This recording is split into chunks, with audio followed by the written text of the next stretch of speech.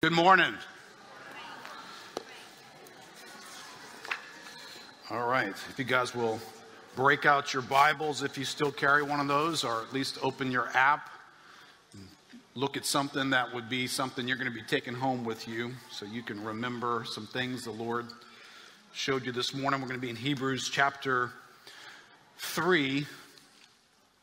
We'll do something a little bit different. If you guys are joining us either online or you're joining us this morning, and maybe this is the first or second time you've been here with us, we're doing something that's not unique to what we do. We're studying through a book of the scriptures. And one of the things that's going to afford us to do, and this is an encouragement for you as you read, sometimes when you and I read the Bible, and I've gotten a lot of help from scripture, when I've got an issue going on in my life, and I go to the Bible to find out about it. What does God say about this? I've learned lots just by doing that, doing life and then going to the Bible. But there's another way to go to the Bible, and that's just to go to the Bible with a kind of a blank piece of paper and let the Bible talk to you about whatever it wants to bring up today. And when you read through the scriptures, it will do that for you. So in Hebrews, you could have this book bring something up that wasn't on your mind, but it's very important to your walk. Or, even more challenging, because some of us learn to do this over time, it may bring up something we kind of don't like for it to be brought up. And yet the Bible sees it as important, and it wants to bring it up with us. And so we're just going verse by verse through these chapters in Hebrews. Hebrews is very cyclical in some of its thinking, so it's almost like, we're progressing by doing this. So we kind of move forward when we go back, and we move forward when we go back, because it keeps bringing up things that it's already said, and it's going to say something on its way to saying it multiple times again. And so that's kind of what you get as you read through Hebrews. So to capture that today, I'm really not in one particular passage I put on your notes there. We're just going to be in Hebrews 3 and 4. So we're going to be sitting in these two chapters together. But here's what's trying to take place. The strategy of God in the writing of Hebrews is trying to speak to God's people under this banner of the Hebrews and to help them not to miss out. Right? That's where they've been. They're in danger of missing out. They are missing out. And when you start missing out on things that God has for you, doubt begins to come in behind that. Fear begins to come in behind it. Other things begin to become more important. So in this little 2 chapters here, we're going to pick up phrases that they heard words that didn't benefit them. How about that? How about if I were to tell you, hey, I got this really cool book here, but it's really not going to help you. We've got a bunch of them available in the bookstore. I don't know if you want to use them as a doorstop when you get home. It's not going to help you. That would be like, what? That pastor just said that about the Bible? But how many of you know in the Bible we're about to hear about people's lives who this word didn't help them? That's a little scary, isn't it? Right? That there are words from God, inspired and powerful, and it just didn't help these guys. And then there's another aspect that's going to get brought up in these 2 chapters where these people failed to enter into something that God had. The Bible calls it God's Sabbath rest. It's like a place, an existence that God prepared for them. But then he turns around and says, hey, there's a group of people who failed to enter that. So there's an audience here that doesn't benefit from God's word and fails to enter into something that God had created for them. So this word is designed to help them not continue that story. And it's for us today to make sure that doesn't become our story, right? So let me read through some aspects under the umbrella. Here's our title today is The Hearing-Impaired Heart. Hearing, seeing, and knowing not. Hebrews 3, verse 7. I'm just going to pick up a few of these because, again, he says this cyclically several times. Therefore, as the Holy Spirit says, today, if you hear his voice, do not harden your hearts, as in the rebellion on the day of testing in the wilderness, where your fathers put me to the test and saw my works for 40 years. Right, so there's a little bit of an amazement in the tone of voice here, because you're going to notice what's being described are people who heard something and saw something. It wasn't that they didn't hear or see anything, and therefore they had to try and do life. They weren't hearing a thing. They weren't seeing a thing. No, God says, no, they heard his voice. They saw his works for 40 years, and he accentuates that. It wasn't like, hey, they got this little blip of a moment. For 40 years, I was your teacher. I was your God. I was doing things in front of you for 40 years. And yet, your hearts were hard. You didn't receive. So there's a connection here to the human heart.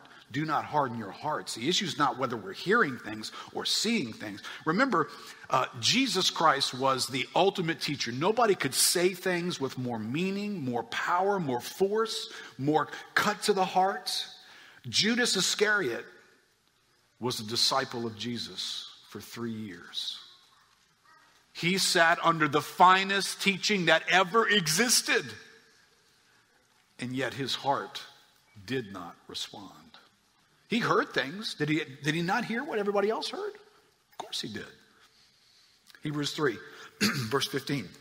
As it is said,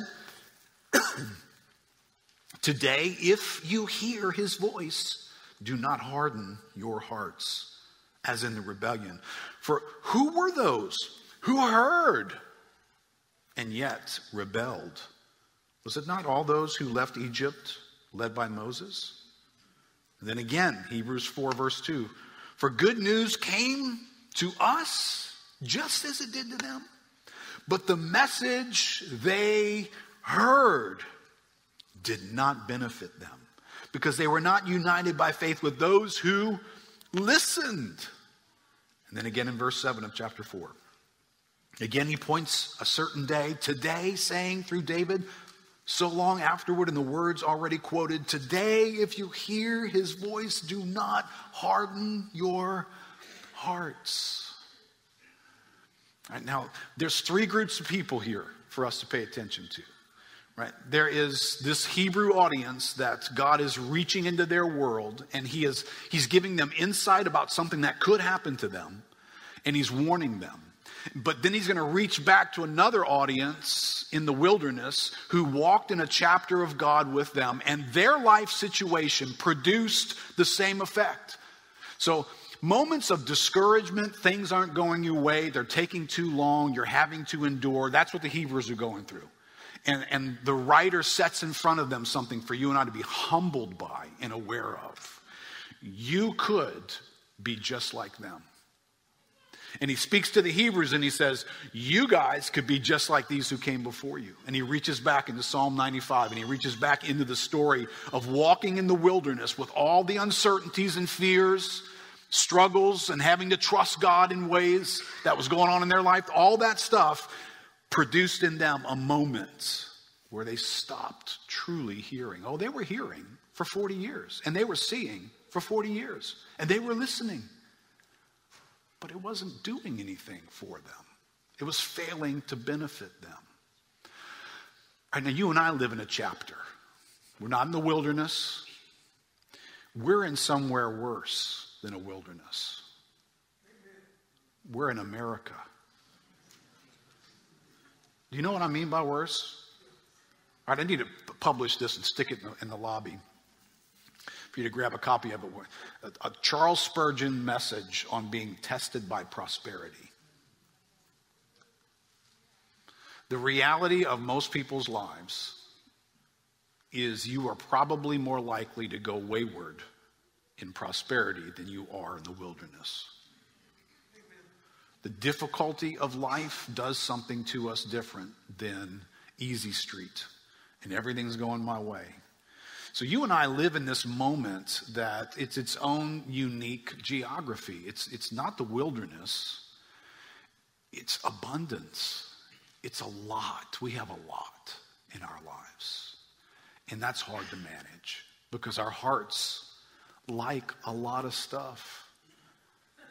And unlike maybe walking through an endurance period where you have to endure, because you usually endure because things aren't going your way, that takes a certain, posture of heart. But to have a lot, to have too much, is a test on the heart that's really, really difficult to manage. And ours is that. And then God speaks in that moment. God speaks into the noise of that moment. And we're hearing a lot of things. A lot of things appeal to us. Words. We're listening. We're hearing. We're seeing stuff. We live in the information age. We are drowning in voices, drowning in information that will supposedly help us and answer every heart's longing and do something for us in our lives. And it's possible that what's happening in all that noise is our ears are hearing things that our hearts have stopped hearing.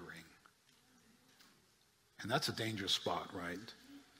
Pete Greig wrote a book on how to hear God, and he acknowledges some of this in our world today. He says, prior to Gutenberg's invention of the printing press in 1450, it had taken months and even years to transcribe a single text onto parchment.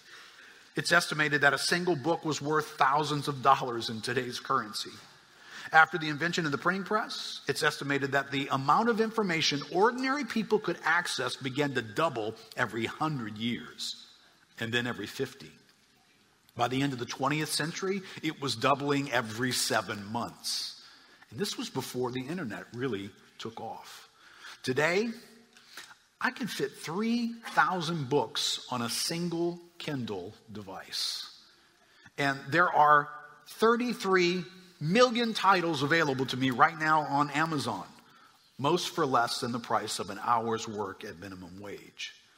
The sight of a book today rarely makes our hearts beat faster with excitement and expectation, let alone reverence and awe.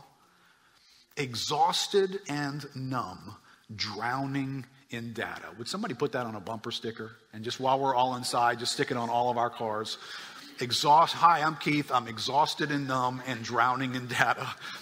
We have lost the art of reading wisely and well. We no longer know how to interact reverently, humbly, and slowly with a worthwhile text, even the Bible.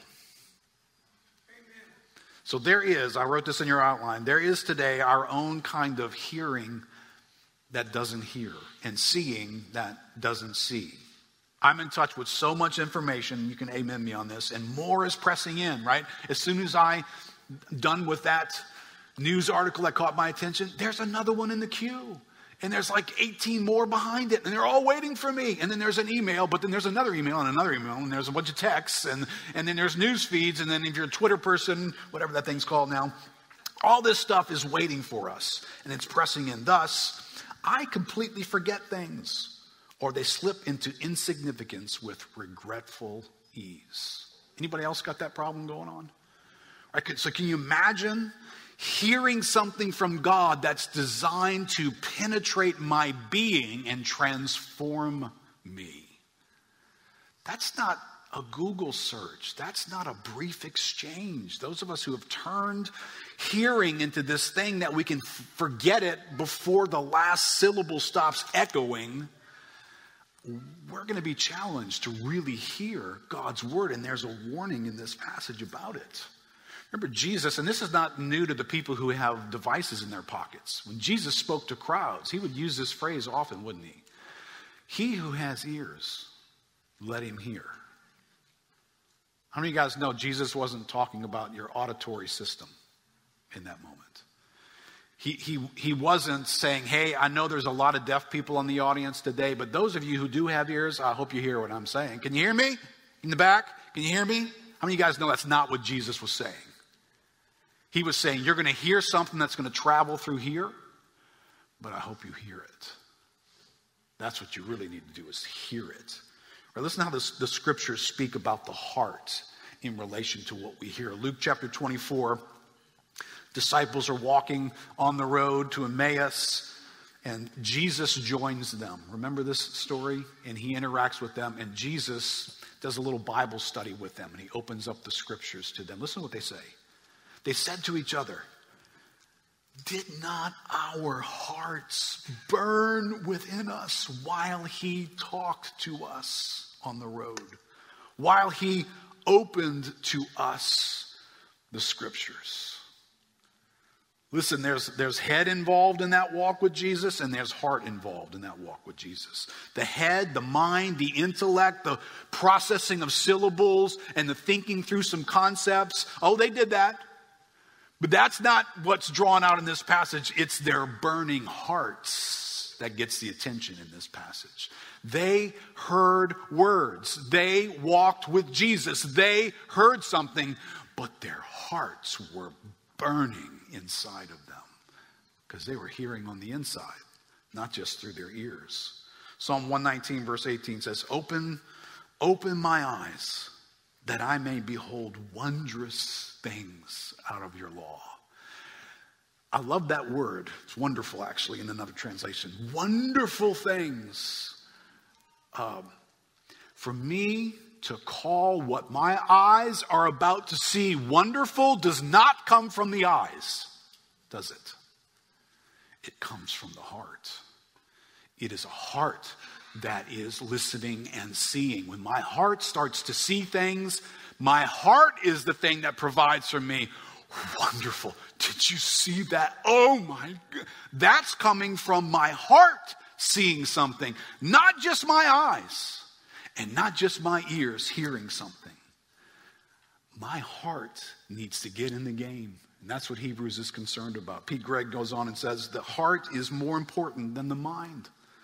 I emerged from undergraduate studies in theology and sociology with a head full of knowledge about the Bible and a diminished capacity to hear God speak through its pages. My times of Bible study were just that, times of dry, dutiful study. In learning about God's word in general, I seem to have lost my ability to hear his word to me personally. What's he describing? I don't hear him here. I'm not affected anymore by what I read. I read words. I know I'm reading words. I see sentence structures. I can point out the topic there, but my heart isn't hearing something. The medieval Franciscan Bonaventure said that we all have three sets of eyes. The eyes of the body, through which we see physically. The eyes of the mind, through which we reason. And the eyes of the heart, through which we gain spiritual insight. I knew that I needed to rediscover the art of reading the Bible with the eyes of my heart, not just with the eyes of reason, so that God could speak to me in whatever way he saw fit. Right? Remember, if you go back and you visit Hebrews 3 and Hebrews 4, the problem wasn't with them hearing something. The problem wasn't with them being in a meeting where they heard something, right? Today, if you hear his voice, they heard something. Hebrews 3:9, your fathers saw my works for 40 years. They saw something impressive. It was the works of God. Those who heard and yet rebelled. So they heard something, but yet in their hearts, they still rebelled. The message they heard did not benefit them. It doesn't say they didn't hear anything. It says what they did hear didn't help them. Today, if you, and this is where this writer in Hebrews shows up in the Hebrews audience, and he needs to show up for us today this way too. Today, if you hear his voice, do not harden your hearts. Do not leave your hearts at a distance. Do not leave your hearts out of the exchange. I love that. It's a great phrase when you think it through this way. Take these things to heart. You've heard that phrase? Take it to heart. Beware. Do not think. I mean, Hebrews is going to dance all over presumptions as Christians. We think about things too lightly. It's like we're biblically ignorant. So the idea that I could be in a meeting, I could be a Christian, born again by the Holy Spirit, and have stuff that reaches my ears that doesn't get taken to heart. This is not a fake book. Hebrews is not like, oh, it's the one theological, message that doesn't get along with the rest of the Bible. No, it does. That's a real condition for us. It's why the Bible warns us. There are like 5 or 6, I can't remember, warnings in Hebrews. They're real warnings.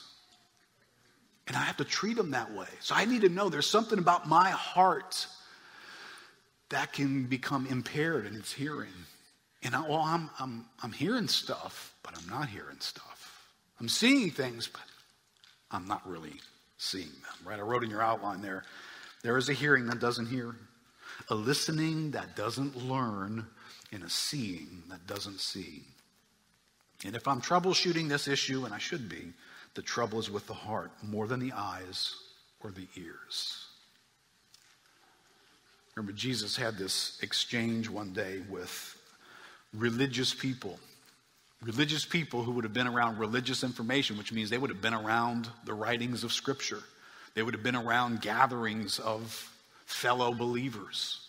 And Jesus spoke this to them in Hebrews 15. He said, "You hypocrites, well did Isaiah prophesy of you when he said, 'This people honors me with their lips, but their heart is far from me. In vain do they worship me.'" Right? Do you see what these guys are up to? Teaching as doctrines the commandments of God, of men, So you have a setting here where the heart is Jesus' concern, but on the practice piece, these guys are practicing. They're going through motions. They're doing stuff like this. There's somebody in this exchange who's standing there with a microphone and he's teaching doctrines. They attend meetings where people teach doctrines. That's what's going on right here. They even honor God with their lips. They can have a conversation in the forward that sounds like, "Bless God, hallelujah. God did this week. God did that this week." And they can minister something that sounds, hey, that sounds like it's in the neighborhood. That sounds right. They even have something that they call worship taking place. There's a liturgical exchange. How many guys remember you had a relationship with God where you went to church, perhaps weekly, and you later came to realize there wasn't an ounce of worship going on in your life? How many guys have that story? Right? That's those people out there, isn't it? Right? You used to be one of them. I used to be. That's never me anymore. And it's nobody here. Don't we praise God for that? That's not how we read the Bible, is it? Right? There's a real possibility that, because this is the whole reason, right? This is a book. Hebrews is a book written to believers. It's like inviting the inspired writers show up to us at Lakeview Christian Center today. He's not going to open this book up and say, "Now listen, I've got a lot of ideas here, but really none of it's for you because you're Christians. You love Jesus. You have the Holy Spirit in you. So I'm just going to read this anyway because I'm sure it applies to somebody out there." That's not how we read the Bible, right? This Bible is written to us. It recognizes we're going to have to endure some things. We're going to go through our own wilderness. We're going to be tested by prosperity. And all those things can do something to how effectively our hearts learn to listen. Jesus goes on right after this statement he makes. He says, "And he called the people to him, and he said to them, 'Hear,'" right? This is the next thing he says after this. "Hear and understand." Hear and understand. It's not what goes into the mouth that defiles a person, but what comes out of the mouth that defiles a person. Then the disciples came to him and said, "Do you know that the Pharisees were offended when they heard this saying?" I love that. Can you imagine Jesus is holding a meeting. He decides to break out this topic, shares all these thoughts, and his disciples get him on the side and go, "I don't think that went real well." I don't think they liked what you just had to say. Because he called into question the condition of their hearts. Not the practices on the outside, but he says something here. Hear and understand. Right? There is an interaction with the things we hear from God. My heart needs to interact with what my ears hear, what my intellect comes in contact with, what my eyes see. My heart needs to interact with it. Right? It's interesting you use the heart. The heart's such a central thing to our existence, isn't it? The heart plays this unique role in our lives. It takes, hey, glad my nose can breathe in oxygen, but can I just say, if my heart doesn't do anything with that oxygen, how long will I last? Right? Not long. Right? The good of that oxygen is going to be taken by my heart and transferred into every cell in my body. It's going to transfer life into my whole existence. So when Jesus interacts with the scriptures, interact with the condition of our hearts, it's interacting with the thing that transfers God's living word into all of our existence. So when my heart stops hearing, that doesn't mean I'm not breathing, but my heart has somehow been cut off from what's being taken in. When that happens, death is at my doorstep. Right? That's true physically, but it is also true spiritually. So when we stare into this issue in Hebrews, the writer in Hebrews reaches back to Psalm 95 and pulls a story about the heart of those wandering in the wilderness, right? So here's a description of the wandering wilderness heart. But Psalm 95 is really an amazing psalm. It's almost like a contrast psalm. It starts off with what it would look like for a healthy heart to interact with God. And it ends with a warning of what happens if your heart stops interacting with God. Right here, listen to Psalm 95. This is a display of a healthy heart. This is not what gets quoted in Hebrews, though. All right, this is the beginning of the psalm that does get extensively quoted in Hebrews. Psalm 95, verse 1. Oh, come. All right, whenever you have an oh, right, pause for a moment, right? Happy day. It's ready to launch you, right? You get a little bit of a warning. Whenever you hear, do not take this casually. Get up on your toes. Get ready to fly. Right? Is an expression like that. Come. Let us sing to the Lord. Let us make a joyful noise to the rock of our salvation. Let us come into his presence with thanksgiving. Let us make a joyful noise to him with songs of praise. Right? What are these words? If you collect these words together, there's singing, there's joyful noises, there's thanksgiving, there's praise. What is that? I would just put all that under the umbrella of affection. Right? A healthy heart is an affectionate heart. It has this stuff in it. It came this morning. If a healthy heart showed up here, maybe we got troubles, maybe we're in the wilderness, maybe we're going through some difficulties. But if a healthy heart shows up, it brings this with it.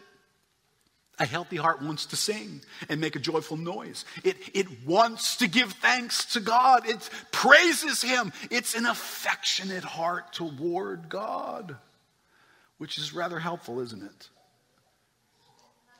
Right? If you went to your doctor and he did a blood workup and he extracted something from your heart and he wanted to test its health, its hearing, how well is it hearing? It would be looking for these things. Does your heart sing? Does it make joyful noises to God? Is it full of thanksgiving, amazement about God's goodness toward you? Does it praise him? Listen, if these things are not present in my heart, I'm becoming hearing impaired in my heart.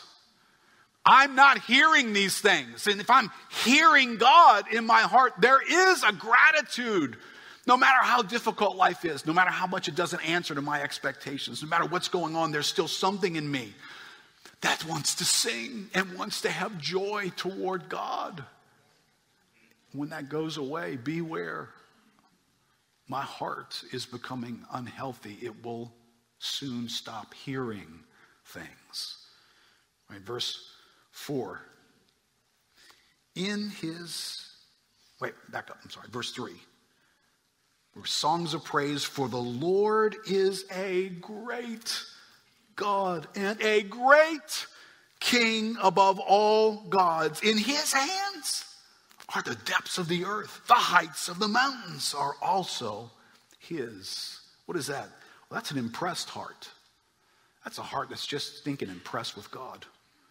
Right? And that can be a little bit of a challenge when life gets our attention and we're, quote, impressed by how hard that is, how threatening that is, how much I don't know how to figure that out or fix that, right? That can impress us, but this heart is impressed with God. He is great. He's a great God and a great King, and the depths of things just fit in his hands like they're nothing. Wow, that's who this God is. The sea is his, for he made it, and his hands formed the dry land. Oh, come, let us worship and bow down. Let us kneel before the Lord, our Maker, for he is our God, right? Let us respond to him. Let us express something to him. The heart, when it is healthy, is expressive.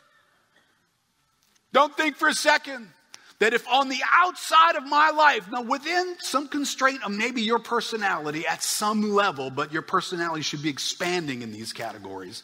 If I'm this on the outside, sourpussed and critical and complaining, and I can't seem to rejoice in God or find any expression, right? These are expressions: worship, bowing down, kneeling, an awareness that this God is holy and amazing. He's in a different league than me. I feel the need to just get as small as possible before him. If that never goes off in me, my heart has already stopped hearing, because I don't hear the greatness of God anymore. You know what's going to come behind that? The words that are in Hebrews 3 and 4. Rebellion and disobedience and unbelief are soon to follow. When the heart stops hearing things, that starts to become our experience. The heart, in verse 7, is endeared toward God, for he is our God. This incredible being that freaks us out and amazes us. He's our God. We are endeared to him and he to us. We are the people of his pasture. We belong to him and the sheep of his hand. And then the turning point that Hebrews picks up. Today, if you hear his voice, take it to heart. All right, that's what this is going to say. Don't let all that wonder be something that you just let it sit on a surface, on the pages, on some book on a shelf, but your heart didn't hear these things. If you hear his voice, do not harden your hearts as at Meribah on the day at Massah in the wilderness, when your fathers put me to the test and put me to the proof, though they had seen my work. They saw something and they still put me to the test. Put me to the test. Can you imagine? You're calling the living, glorious, eternal, all-powerful God to answer to you and your ideas and what you call good, and you should have done this, and where were you? That's who they are in this moment. For 40 years, God says, I loathed that generation and said, they are people who go astray in their hearts, and they have not known my ways. For 40 years, you saw my ways, and you didn't know my ways. Why didn't they know my ways? Because their heart goes astray. Their heart stopped seeing. Does that mean God didn't show up? He didn't do anything? No, he did stuff. Their heart stopped seeing it. Therefore, I swore in my wrath, they shall not enter my rest. And we'll look at that next week. Hebrews takes that up in a big way.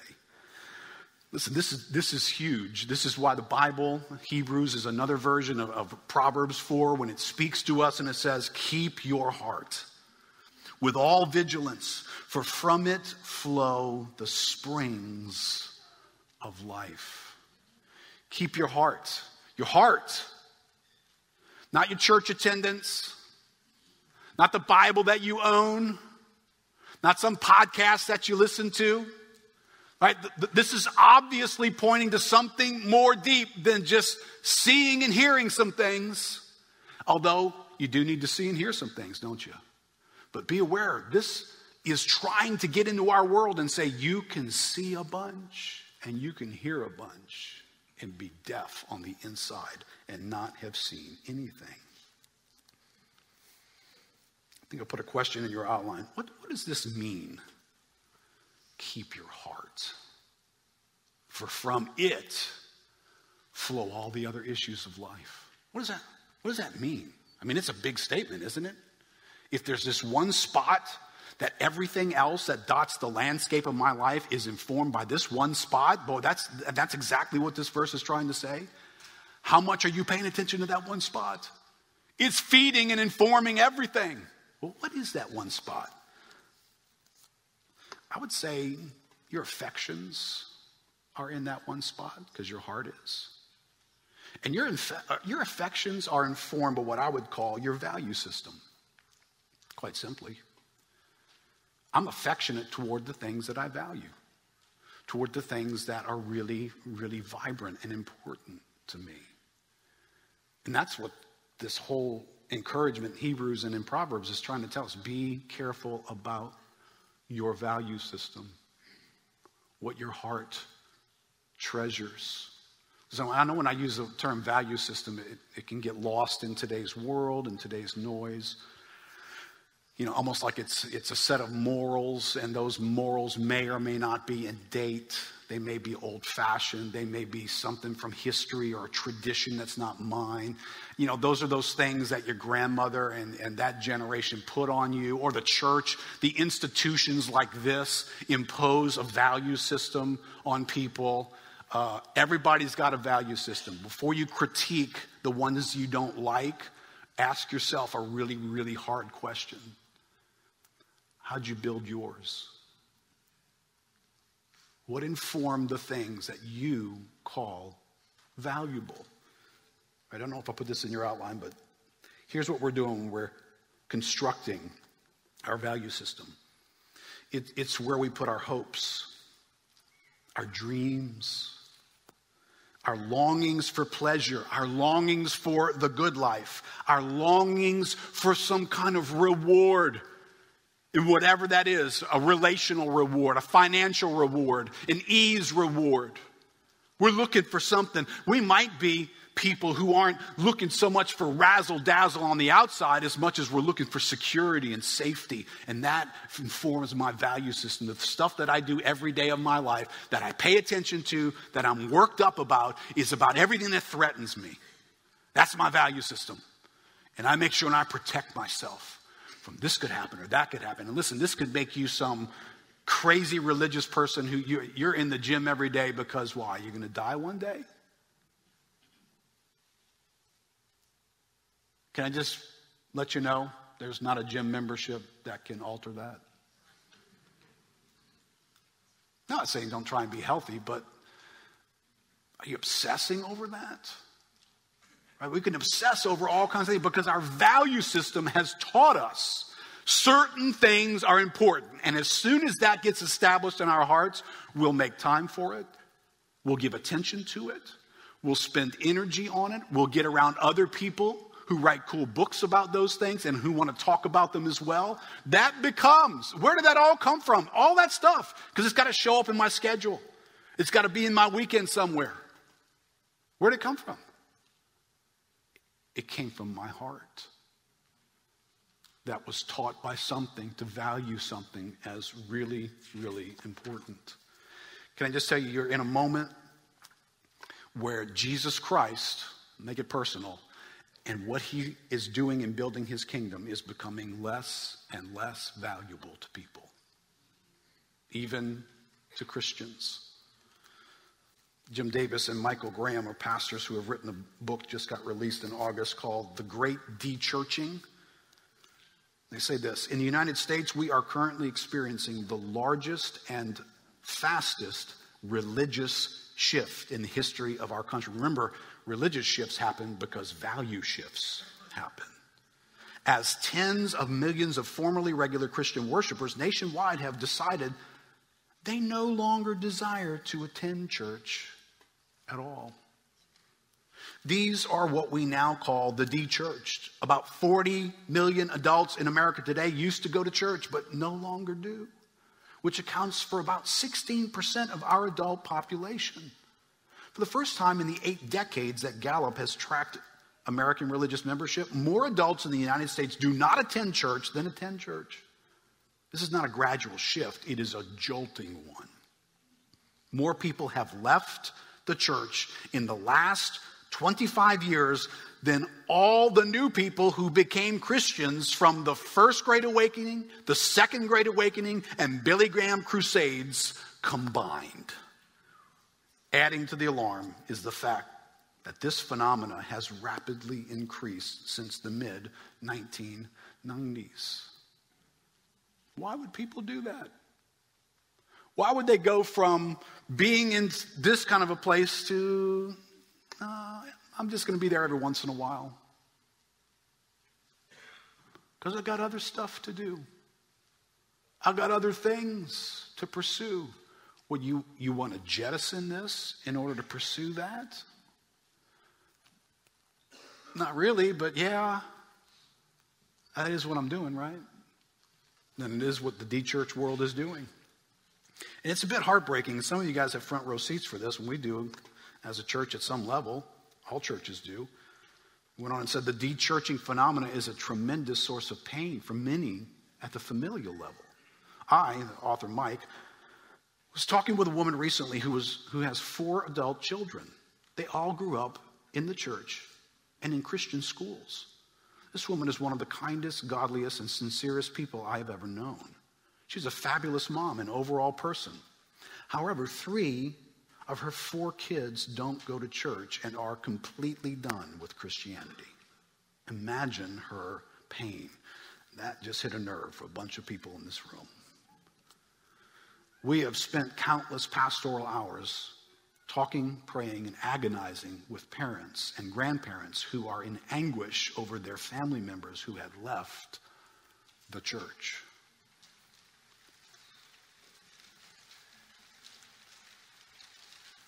How did this leaving happen? How did this disinterest happen? Hebrews 4:2 says, "For good news came to us just as it did to them," speaking of the wilderness wanderers, "but the message they heard did not benefit them because they were not united by faith with those who listened." Or this is teaching something, and it's also teaching something. It's teaching that when your heart gets disengaged, the very things that are worthy, eternal, and powerful can stop affecting you. That's sobering. But what happens when this stops affecting you? Can I just tell you when this and this stop benefiting you? See ya.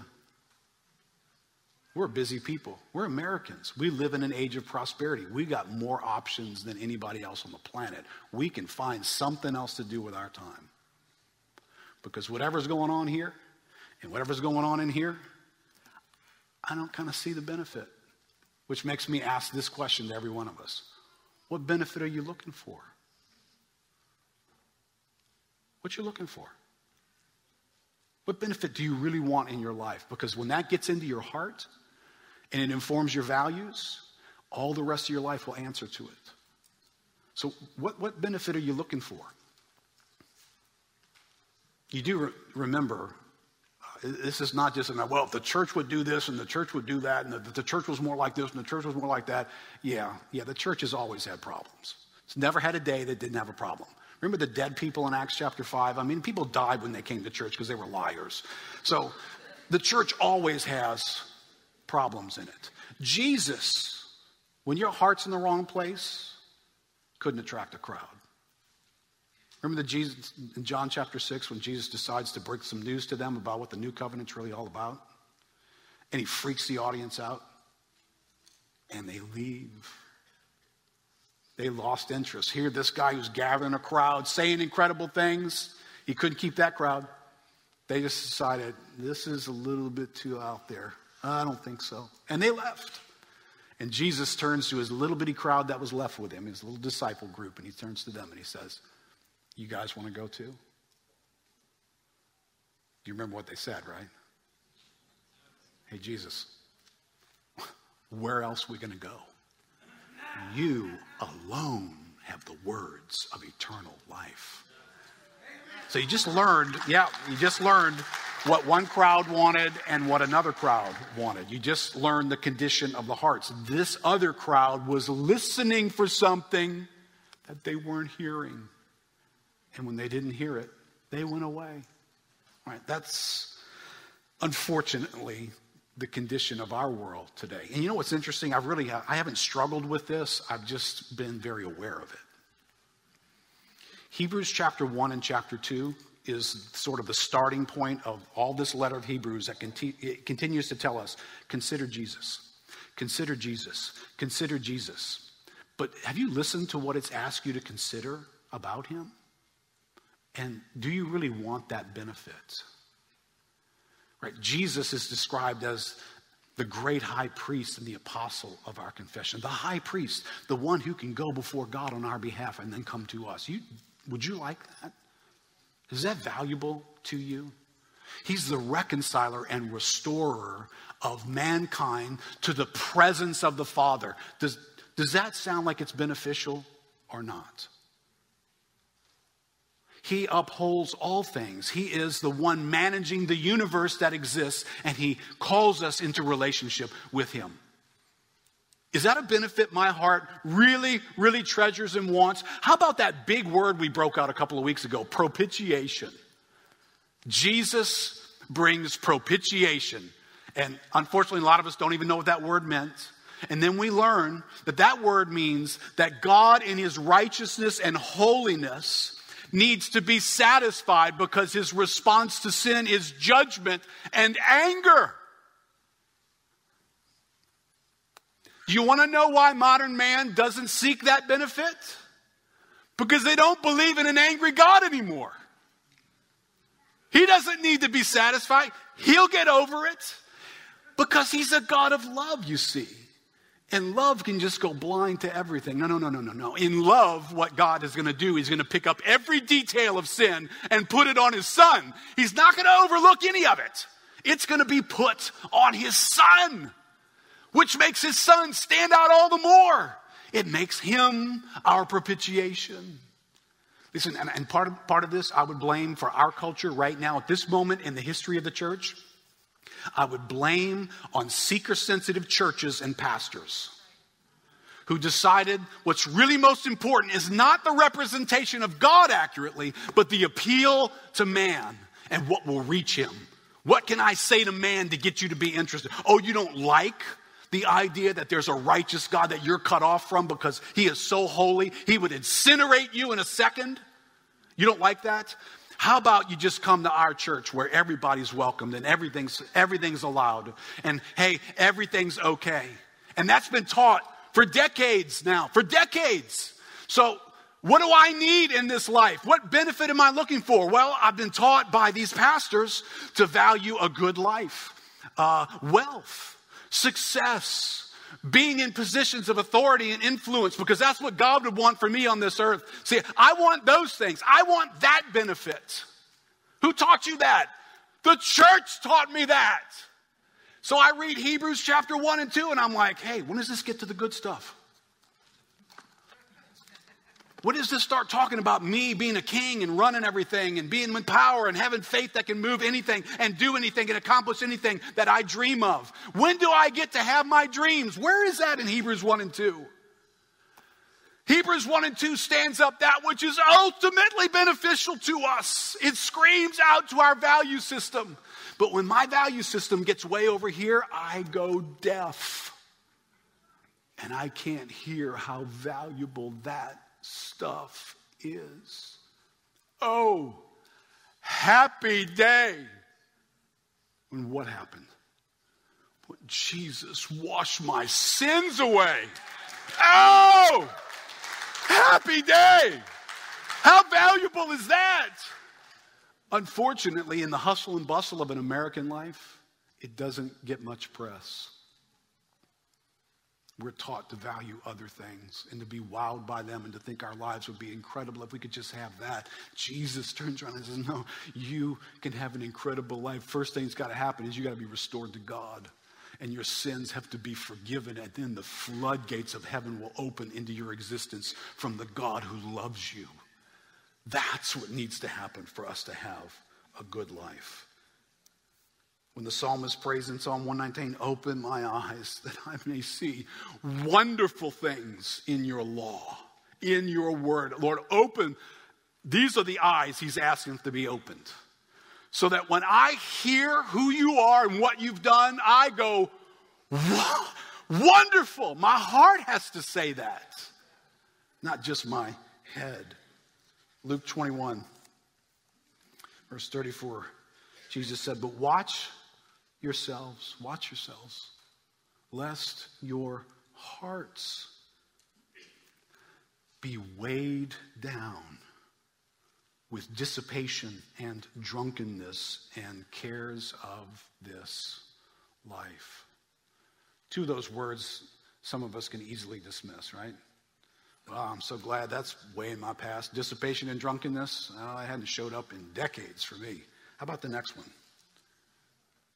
Cares of this life. What gets weighed down by those things? Your heart. The listening device inside of you gets overgrown and crowded and under the influence of its noise and weighed down and concerned about what's next and how to and what did that person say and how do I fix this and what if I get that job, what if I can move here? And that noise goes off in my heart. It is deafening and it weighs down our hearts. Now, Jesus said one more thing. I want to highlight this and I want to say it in a way that I think a younger generation needs to hear, because this is not said enough. And this verse says it. This is what happens when you read the Bible and it takes you to verses you didn't care to read. So this is a little uncomfortable, but it's necessary.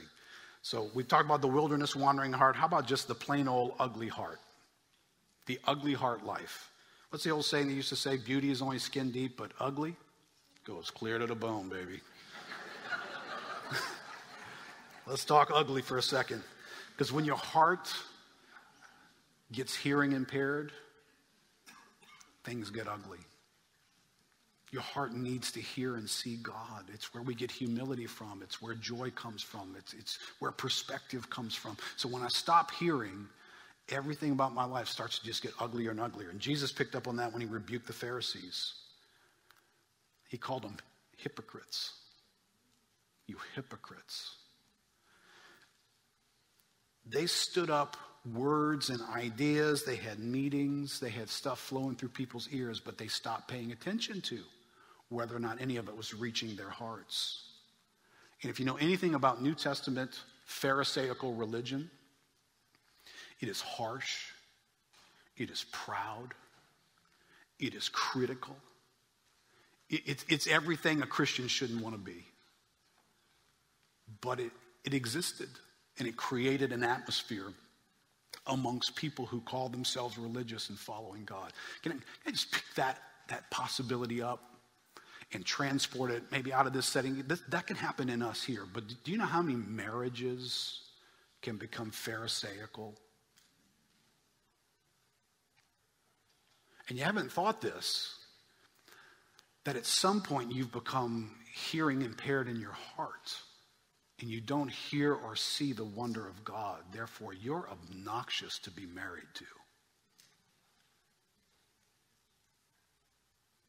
And you pull Bible verses out on people like you're a policeman with a ticket writing book. Slap this on your husband. Tell your wife this. You don't. Well, yeah. And we just, the Pharisee of religious belief. And everything we can remember about marriage. Oh, this people honors me with their lips. Here, I'm going to use this on you. Hey, babe, hold still. I got some Bible verses for you. But we tend to think, I could go to a marriage seminar and get that fixed. Well, yeah, maybe you could get some help. Yeah, that'd be cool. But you understand, everything in your life is theological. Everything in your life is theological. If you keep a small God and you got a big marriage conference book on your hands, can I just tell you, whatever you experience will be very short-lived. You need a big God who you see and hear accurately in your heart. Because then he can say whatever he wants to you from whatever Bible page he would like to.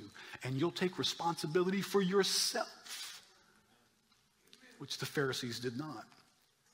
But Hebrews is going to use a bunch of words here that they're not pretty words to describe what's going on in this moment when your heart goes deaf.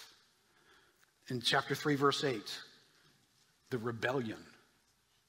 Their behavior was rebellion. This people in the wilderness. Well, they're in the wilderness, Keith. Come on, man. They're having a hard time. How would you like to be in the wilderness? I think I understand how difficult that must have been. Well, me too. And the Bible turns around and says, their act was rebellion. It was rebellion. Then in chapter 3, verse 12, they always go astray in their heart. And then it says they have an evil, unbelieving heart. These are not pretty words, are they? On the inside, that deaf heart is being described as an evil, unbelieving heart. Chapter 4, verse 6, they failed to enter because of disobedience. Disobedience is not pretty. Disobedience doesn't sound like I just kind of fell into something, does it? Disobedience means I knew to do differently, and I refused. Chapter 5, verse 11 is going to end up pulling all this stuff into this moment when it says, you have become dull of hearing. Right? That verse is going to say, the writer's going to say, I wish I could teach you more, but you've become dull of hearing. Right? So these are not pretty words.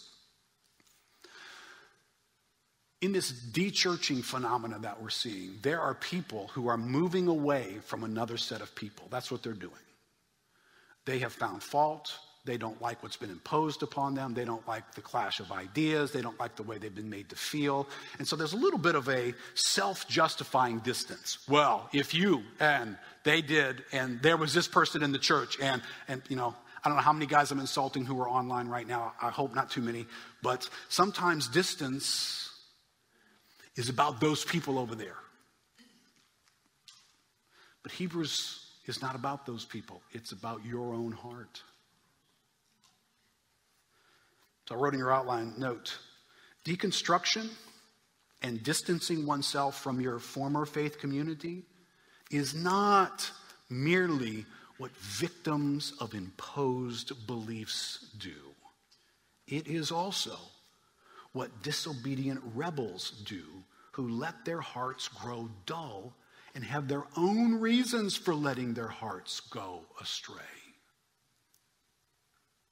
I just made everybody not like me. Your heart has its own reasons to go astray. And then the Bible's going to break out words like, your heart is disobedient. Your heart is full of unbelief. You are a rebel against what God has for you. I don't hear that, in all fairness. I don't hear that in the generational Christian culture war, right? In their book, The Great Dechurching, they highlight the dechurching phenomenon has become disruptive between multiple generations of family members, causing two-way relational tension between parents and grandparents and their adult children.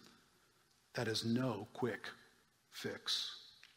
Among dechurched evangelicals, about 2/3 expressed that their parents' evangelical faith played a role in pushing them away from the church.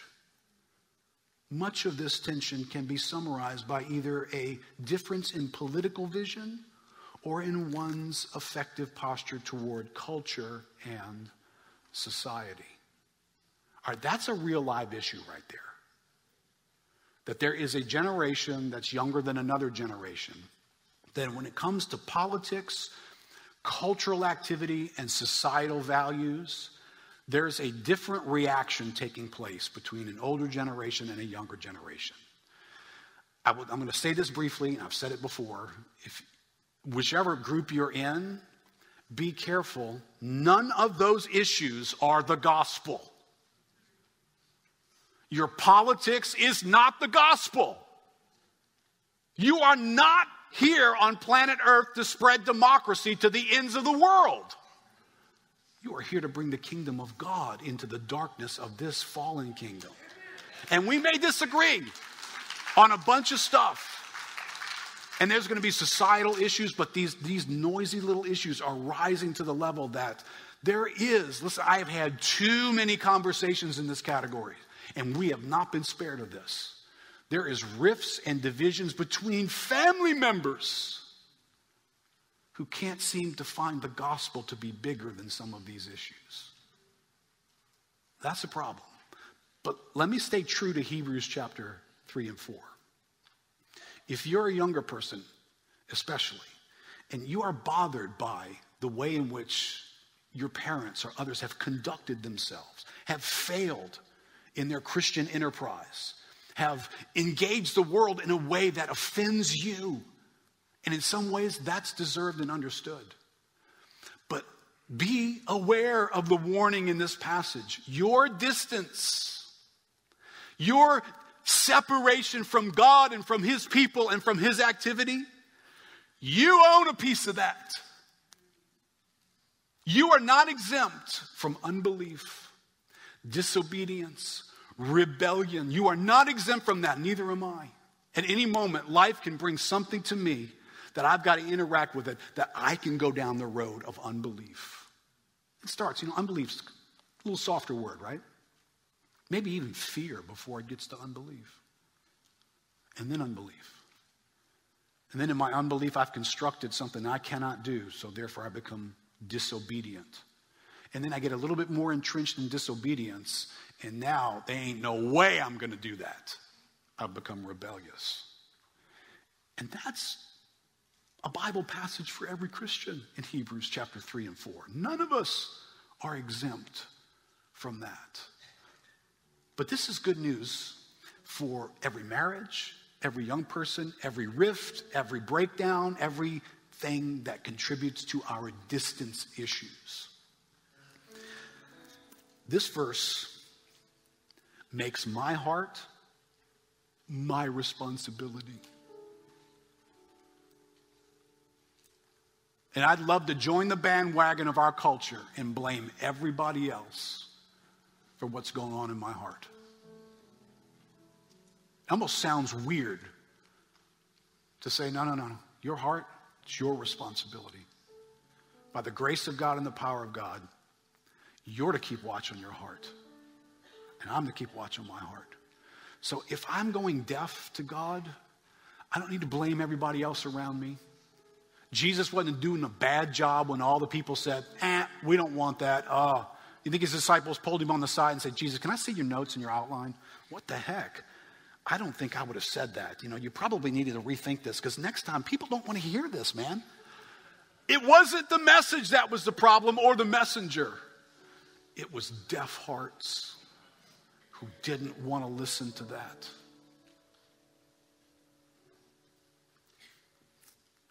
Now we're going to pull up to this verse soon, maybe in 2 weeks.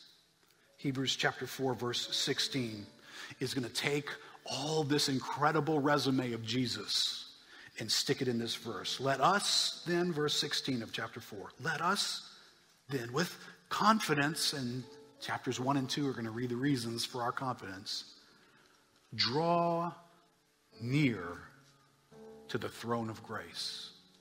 For the first time in Hebrews, you're going to be told to draw near. You're going to be told about half a dozen more times in this book to draw near to the throne of grace, that we may receive mercy and find grace to help in time of need. All right, here's the time of need I want to interact with this morning. And I don't want any, please don't hide in this room this morning. What if my time of need is, I am in a season of my life where my heart has grown dull, distant, disobedient. My heart is becoming deaf to God. I attend meetings, but there's not really much impact. I read my Bible from time to time, and I don't receive much benefit. This passage is trying to educate us that we just can't hear with these ears and see with these. The heart has to see. And when it stops seeing, distance is going to occur. Remember how many words of drift we've already talked about in Hebrews? Drifting happens when my heart goes deaf. So maybe coming close to God this morning is about being honest about where I am and being able to say, Lord, I'm here this morning. I'm going deaf on the inside. I don't hear you anymore. You're at a distance from me. I feel dull. I feel cold. God, you said there was mercy and grace available for me if I would come near to you. Well, Lord, I'm coming near to you. You understand you can be in this building and not come near God. You do know that, right? If you're going to come near, you're going to make a faith-filled decision of your will to come near to God. Being here doesn't put you near to God. I don't know how to say that. Come near to God when by faith I move from my secure other location. For all the reasons that put me there, I abandon them and I come near to him for whatever reasons he has for me. Let's stand up together.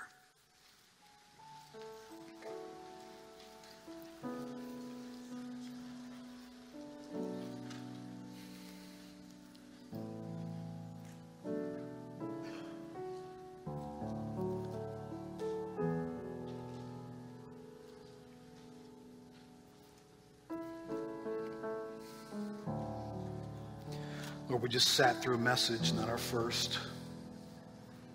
Read words from the Bible, not the first time. We heard, we listened, we saw. We were informed about other people who have heard and listened and seen, and yet they didn't see. And they listened, but they didn't learn. They heard, but they didn't hear. And you don't want us to join that crowd.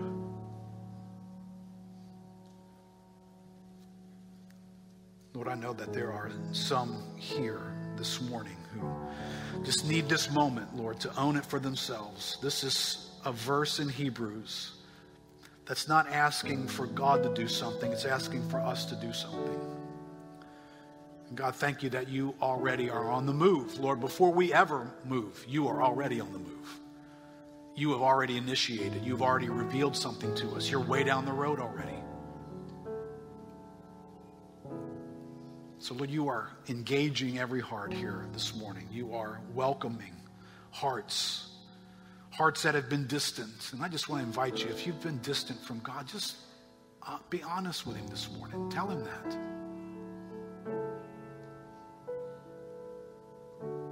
God, I've been distant. I've been disinterested. I've been busy. Been distracted.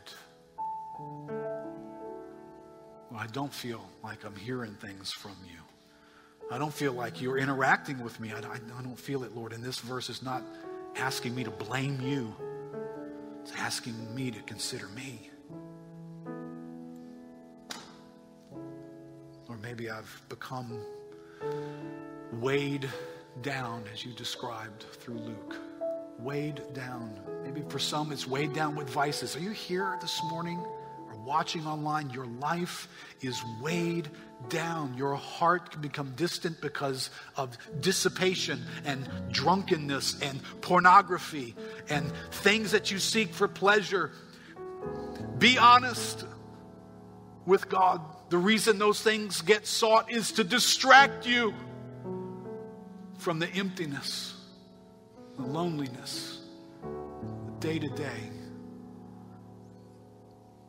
God wants to be your distraction. He wants you to take your wilderness or your wandering or wherever you are, and he wants you to come to him and be fully distracted by him. Let him absorb your loneliness. Let him be bigger than your pain. Let him heal you. Let him reveal something about himself that transcends everything else in this world. Maybe your weightiness is not some vice. It's just the cares of life. The hectic schedule, the busy pace, the long list of people, the responsibilities, the schedule of school and work and activities and sports. And Lord, those things can make us go deaf in our hearts. They become so noisy. But Lord, we want to be a people that Hebrews reaches. Lord, could you help us do that? Be a church that didn't just hear a study of Hebrews, but Lord, we heard it along the way. Its voice resonates in us to where once we were a people deaf in our hearts, busy with our ears. But you changed that, Lord. Our time in Hebrews 3 and Hebrews 4 opened a new door for us. Lord, would you do that this morning all around this auditorium, all around people who are watching? Lord, would you break through the hearing impairment of our lives? Lord, would you draw near to us as we draw near to you this morning? Would you let us begin to hear your voice again? Receive the reward of it, the benefits. Lord, this word's supposed to benefit us. God, let it start benefiting us again. Let it start finding us again in our lives, in our homes, in our marriages, in our relational struggles. Lord, I know you have a lot to say to each of us, and you know where each of us are living. Or maybe some are going home to a difficult marriage, or going to work to solve a difficult relational breakdown, or facing some financial noise. Lord, the one thing we're after, Lord, our heart needs to hear you, and our heart needs to see you. So God, here we are as a church, followers of Jesus. Lord, would you once again help my heart to hear you. Help my heart to see you. In Jesus' name. Amen. Amen. God bless you guys. See you next week after the Saints win.